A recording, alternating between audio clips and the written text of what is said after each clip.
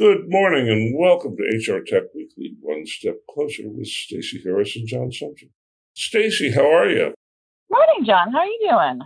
Oh, you know what? You can breathe the air here in California. It's a good day. Well, that's good. It's always good to be able to breathe the air. Isn't that just the saddest thing that's the way we have to open up the shows, right? Yeah. I will say North Carolina has got some sunshine. We're back up to 80 degrees for a little bit of nice weather. We'll probably get back down to 60 soon. But we do have a hurricane coming possibly in the next couple of days. So we're not going to get out of our own troubles, but we can breathe the air. So I am sorry to hear. Is the haze, are you still looking through the yellow haze as well?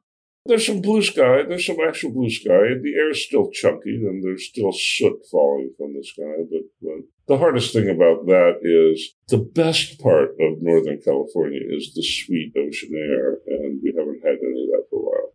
That is very sad because I do remember that every time I go to visit, I look there. I've missed my trips to San Francisco. I remember up by the area where you guys lived at, there's just so much more of it as well. It's just so much fresher coming off that. So, Yep. Yeah. Yep. So it's a busy, crazy time. Everybody is in the midst of the fall, what used to be the fall trade show season, and everybody is doing everything for the first time. It's a quite chaotic moment in the industry. What are you seeing? Well, it's definitely been a very, very busy week from a news perspective, and there is a ton of things going on. But like you said, it's a little bit on the odd side because it's a lot of new stuff too. A lot of virtual conferences, a lot of going to videotape in hotels so that you can. That did not sound good. Nope, that's not what I meant. But they're now taking us to locations so we can videotape virtual events is what's happening. So I did that yesterday for a conference that's going to be out there in California. And it's just been interesting to kind of see the different approaches organizations are taking to try and create some level of connection with an audience that is not there in person. And so, we've got SAP's got their event going on this week. The last couple of weeks we had Oracle have their event, sort of user conference, as you might say. And there, I will have to say, I don't feel like I know as much as I normally know at this point in time in the season about what's going on with all of the vendors. I'm trying to keep up on it, but it just seems to be a lot harder. I don't know about you. Well, I think this is exactly the problem that we're facing with remote work. And that is, you can, I have sat through, sadly, more than 100 hours of badly wrought, product-oriented video from HRTech vendors. And it is, you have to appreciate them for the valiant effort. But it's like going to the dentist. This is not a good way to absorb information. And so I think what we're seeing is that trying to take what we used to do and immediately overlay it on a new way of doing things doesn't get you a high quality output. And it takes making those mistakes yourself to start to understand what might work. Yeah. But it's been an awful time this year, and I feel as out of touch as you do, because the way we used to spend our time was in complex interactions with live human beings, and now we spend our time in simple interactions with scripted human beings. Yeah. And the two are not equal. Well, but I do think that people are figuring out different ways to do this, right? Like I do think the technology is trying to sort of meet the different needs. We're seeing some interesting, I think, crowdsourcing technology come up. I know you're looking at some new video technology. We talked to Microsoft's trying to do that now. I know I'm seeing some new tools that allow people to act like you're in sessions so that you can have like a group of people that you're sitting next to and have a back channel conversation with. I think if we can figure it out, what might be an unexpected outcome from this process, right, is that we're going to find out that there is a lot more that happens, I guess, in the hallways and between the sessions and as you're sitting in the back room having that conversation about the presentation than we expected. And if we can capture some of that, there might be some opportunity to make more out of it in this new environment. But yeah, it's going to take, I think, much more than just a 6 months. We're talking a couple of years of innovation probably, and getting that kind of feeling and getting that kind of experience, I would say. So when farmers left the farm and went to work in the factory, which is what happened in the 19th century, depending on how you count, it took 100 years to make that transition. It took 3 or 4 full human generations to make the transition from agriculture to industrial economy. We tried to do that transition overnight on the 11th of March.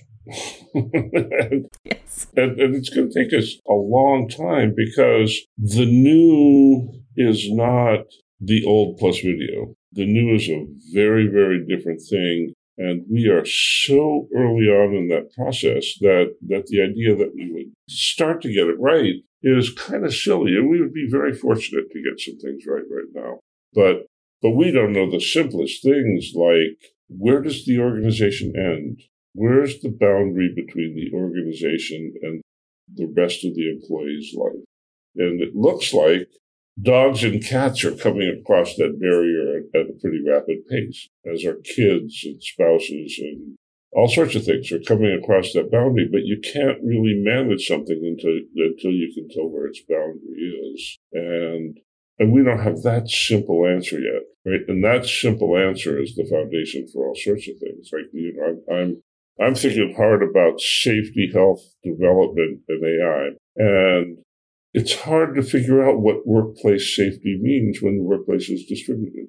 Where's the responsibility begin and end? And it isn't a cut and dry conversation, because if the organization doesn't pay attention to mental health in the distributed workplace, and I don't mean some bullshit wellness thing. I mean the people who manage the interface that crosses into people's houses need to understand what mental illness looks like. And they need to be able to say, oh, John is a lot crankier than usual. He might be suffering from anxiety. What do we do here? Yeah. And that's not part of the language yet.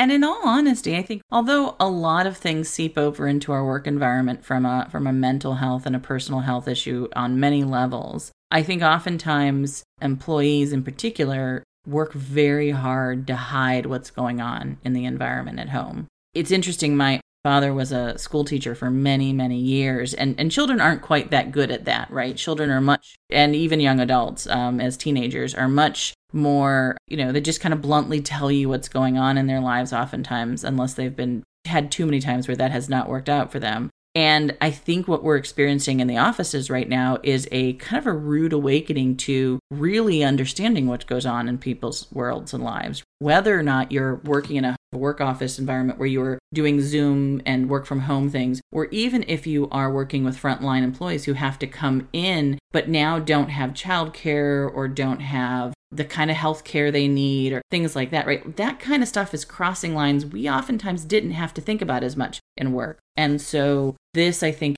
is ramping up the need for HR to think much more broadly about their role and what level of role should they have with managing their employees, or helping is probably a better word, helping their employees through those situations. And it really comes down to what the employees want as well. You may not want someone having that conversation with you, and it's a very different dialogue, but it reminds me a lot of some of the things my dad went through in the first couple of years he went teaching.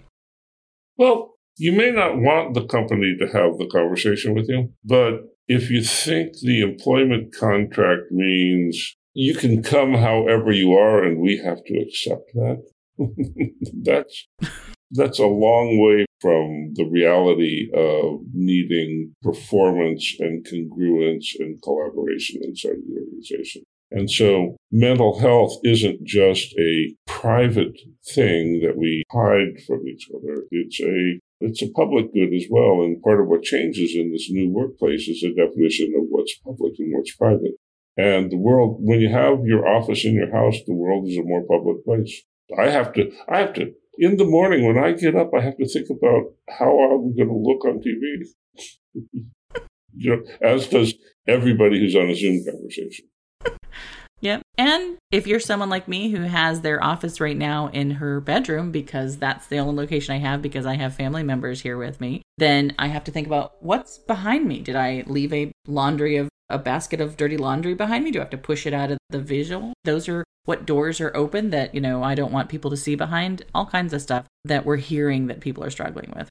This is just a transition phase. It's just a transition phase, but it is not black and white about what's going to be successful and what isn't going to be successful here. So we got a pile of interesting news. We do. On top of all of the things I think that are coming out in the news around working from home and dealing with what's going on this fall, as we sort of actually see a lot more people sort of heading back to work. We have a lot of news coming out of what's going on in HR. Real quickly, just a quick rundown, and then maybe we'll talk about a few of them. For those of you who follow sort of the events schedules, usually around this time, there is a conference in Europe called Unleash. They also have conferences in the US and in London that really covers the HR technology space as well as some of the other broader topics in that space. That organization has basically launched their new online digital environment. And at the same time, they have, it looks like, we think they've acquired, that seems might be the right language, acquired a good friend of ours, George LaRoque's company called HR Wins. And it looks like they have hired George to become a senior vice president of insights for the organization. So I think we're going to see more content from them, some more opportunities to see videos, interviews, that kind of thing online. A lot of the stuff we're seeing a lot of the organizations doing who are trying to figure out what the new business model is. So there's a bit of that going on. Also this week we're seeing in the news, if anybody's following it, Oracle and Google have a copyright case of the century, people are calling it, which has to do with APIs. And if you are in any kind of technology, you know what an API is and you know how important it is. And there's some interesting copyright cases around that. There's also in the kind of the compliance side of things, U.S. Congress has called for antitrust reforms for Amazon, Apple, Facebook, and Google. Again, will have a big impact on applications that we all touch and work with for our customers and employees. And then we get a little time today. It'd be real worth talking about the new top HR products of 2020 that have been put out by HR Executive Magazine. So this is a combination of what looks like was the innovation awards that we saw at the HR Technology Conference every year, as well as HRE's online HR technology top products. And so there's some really interesting winners in that and the process they went through for that to sort of pick some exciting new technologies to talk about. SAP launched some updates about their organization as they're going into having their conference this week, including that they hit 4,000 customers. And then we do have some money this week that we didn't get to talk about last week. The workforce management company Legion raised $22 million. Interesting thing is that they are being supported by Workday's investor program. Vizier also supported an open technology platform, which I think is worth talking about because Vizier is an analytics platform in the HR space. And then if we get a little bit of time, Slack is redesigning the way you work from home. Again, one of those companies that had to rethink if everybody's sort of distanced and all the little chatter's not quite getting out what I need, they're adding, it sounds like, video and audio conferencing, which is a little bit against their original model. So it's been a busy week. Lots of our work technology and lots of the companies that we work with, John, have been doing some interesting things. Any of these particular topics interest you, that you think is well worth our audience or knowing a little bit more about this week? Oh, I think you should pick. There's all sorts of interesting stuff there. Why don't we start with Vizier? What's the Vizier news? Okay. So for those who don't know Vizier, it is a analytics platform, particularly an HR analytics platform. They're probably one of the best known, I would say. I think I can honestly say that for large organizations who want to create a sort of separate platform. They're not sort of buying it from their core HRMS or someone else, but a separate platform where they sort of collect all of their data and analyze it and share it. If I understand what they're saying, they are going to open up their platform and allow partners to build applications in their environment. Maybe not quite a platform as a service play. It sounds like it might be a little bit different than that. But the idea is that they want to work more with their partners, it seems, and release side-by-side products, pre-built analysis, pre-built tools, maybe some integration tools. I mean, John, you talk to a lot of organizations who do predictive analytics, and they've got tools embedded in their applications that they're selling. How many of them feel like they need to take the data outside of the system to do a good analysis on it? I have yet to encounter a vendor who thinks that they need to do anything playing with others unless they're forced to. But the people in the trenches live in a world of spreadsheets that are often in variable revisions. And so the people in the trenches are hungry for tools that get standard report outputs. And so this is a good idea. Vizier is really making a difference in the advancement of people analytics. That's the thing to pay attention to here, is Visier is almost single-handedly inventing the people analytics market as a vendor thing. The practitioners are years ahead of the vendors in this. There are things like both Microsoft and Facebook have these massive people analytics operations, hundreds of people in people analytics in each company. And so they're looking at things in extremely sophisticated ways that will leak out through things like this Visier arrangement. But it's the actual practitioners who are doing the innovation. Yeah. And that's definitely what I'm seeing as well. I mean, I think when you look at where the best analytics, and when I mean the best, I mean the ones that are having the outcomes that are being achieved by organizations, generally we see that they are aggregating data from a lot of different sources and pulling it into something else to have that analysis done than their individual HR applications. Now, we're seeing some of that change a little bit with some of the new products bought by some of the vendors. SAP, Oracle both have their own cloud analytics platforms. Workday had picked up a product doing that as well. This, I think, is allowing Visier to compete on that level. And, as I said, this doesn't sound like it's completely an open environment right now, but it looks like that's the direction they're heading. The CEO actually, Ryan Wong, said this is the stepping stone to offering Visier Cloud as a complete open ecosystem, which means, because the big thing is you want to be able to kind of develop and build your own tools sets in many cases, not just reports, but different algorithms, different things that can be run, different ways of pulling data and cleaning it in one environment. And it's really hard to do usually in any one single platform. But if you can kind of build on top of one, you might be able to get there. So this will be interesting to see. Yeah, no, I think it's worth saying that this is sort of the introductory level to where we're going to be. So when I talk to the vendors that are doing the most interesting stuff in intelligent tools, they talk about having tens of thousands of models operating at any given time.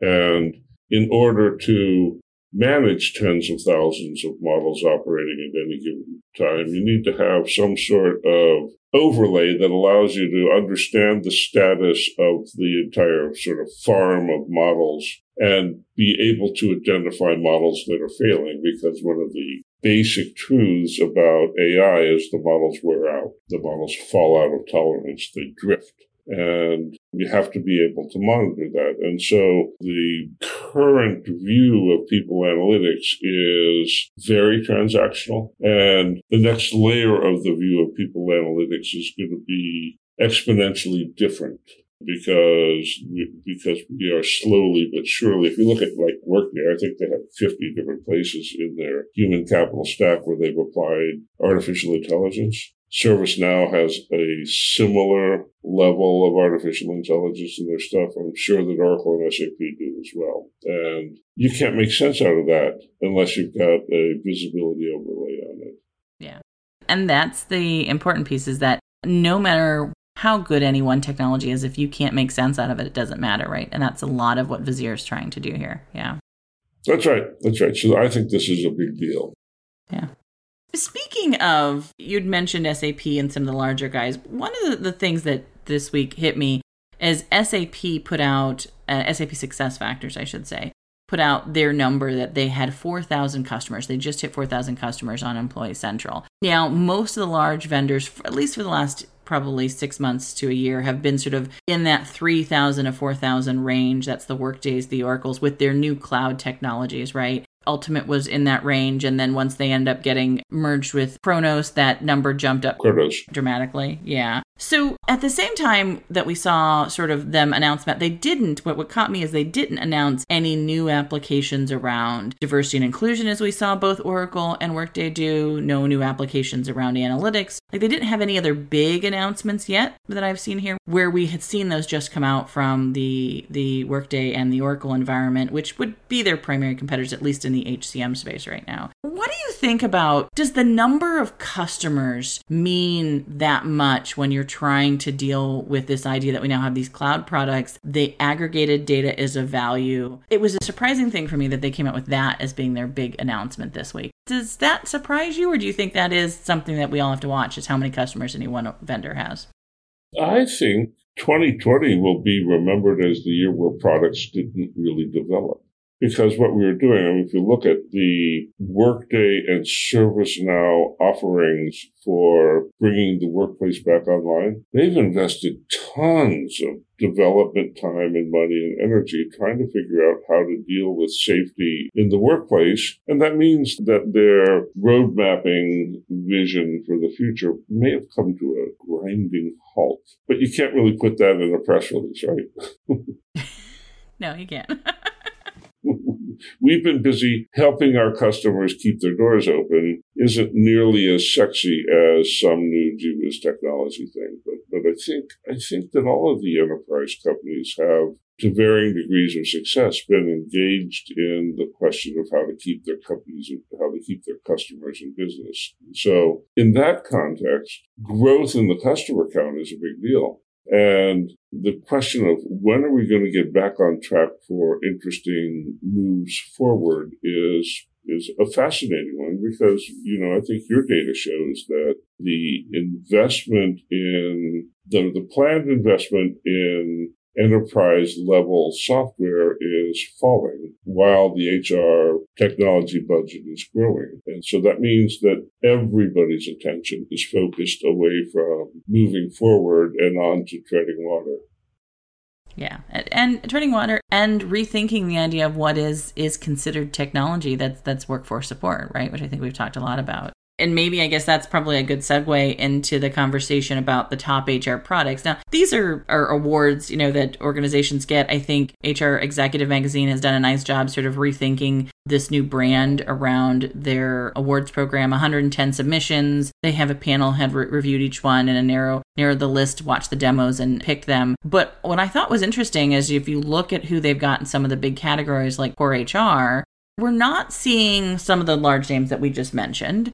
We're seeing Ceridian, Dayforce Wallet for Ceridian. We're seeing Next Generation Pay from ADP and Paycheck's Flex Remote Workforce Enablement. So for core HR, we're seeing some of the vendors who really meet the needs of the smallest organizations in some cases get some of these top awards. There's obviously some interesting vendors in the talent management space as well.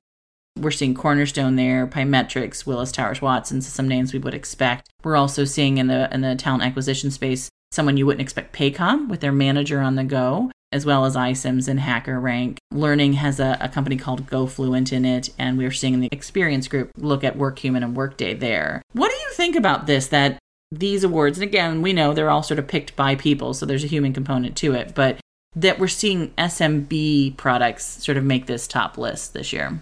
I'm not sure I'd read it that way. So if you look at core HR, Dayforce, ADP, and Paychex, I think ADP and Paychex constitute the largest by customer count vendors in our space, right? ADP has 700,000 customers, and there are a lot of really big ones in it. And so when they introduce something like Next Generation Pay, it affects a quarter of the economy. That's a big, big thing. Yeah. Paychex's footprint is nearly as big. And Dayforce, I think if you could read the mind of the top executive team at Dayforce, what they dream about is 10 years from now being the next ADP. and so that seems to me like a game of titans there. And the fact that Ceridian is on the list means they've crossed an interesting threshold. Yeah. If you go into the sort of the more marginal stuff like employee experience there's a bunch of stuff in here about skills management and the gig marketplace. It'll be interesting to see if that stuff actually holds. There's an emerging theory that all of those things are based on the idea that skills are complicated. And there is an emerging school of thought that says that skills are simple and that it's the context that's complicated. And so we'll see if these things hang out. There's a lot of good marketing that's gone into some of these awards. Yeah. And that is one of the challenges, right? Sort of pulling apart the marketing from the interesting things. But I do think you're right that the context will become the next conversation around skills. And that's where you start to see the connection between things like scheduling and on-the-job environments and embedded learning and things, right? That gives you context for skills. And we don't see as much of that as I think we should be seeing in some cases. And so it would be interesting to see next year if that starts to show up. So great conversation. Yeah. What's interesting about this skills conversation that's emerging is I don't know of a single skills-oriented company that's able to actually tell you what are the precise levels of skills needed for a specific job. Yeah. And it turns out that that's way more complicated and way more context sensitive than the sort of a mechanical view of a skill, which is that you either have it or you don't. Yeah. So I think over time we're going to see a lot of evolution in this particular segment of that. So you were about to shut down before I interrupted you. It has been a good conversation. Well, only because I know we were heading into our 30 minutes. But it's an important topic. I mean, me and you and I have talked for a long time that the biggest issue with the skills and talent management conversation is it's not tied to what's actually happening in a work environment. So where the change will come is if they can get that kind of leveling because they're in the work environment and they're capturing what's happening there. That's what has to happen. It's a really hard thing to do, but it can be done now with Internet of Things. It can be done now in a world where we capture information that's more than just something you type in, right? And so we just have to figure out how to do it. Yep. So great conversation. Thanks, as always, for doing this, Stacey. You've been listening to HRTech Weekly, One Step Closer with Stacey Harris and John Sumter. We will see you back here next week. Bye-bye now. Thanks, everyone. Bye.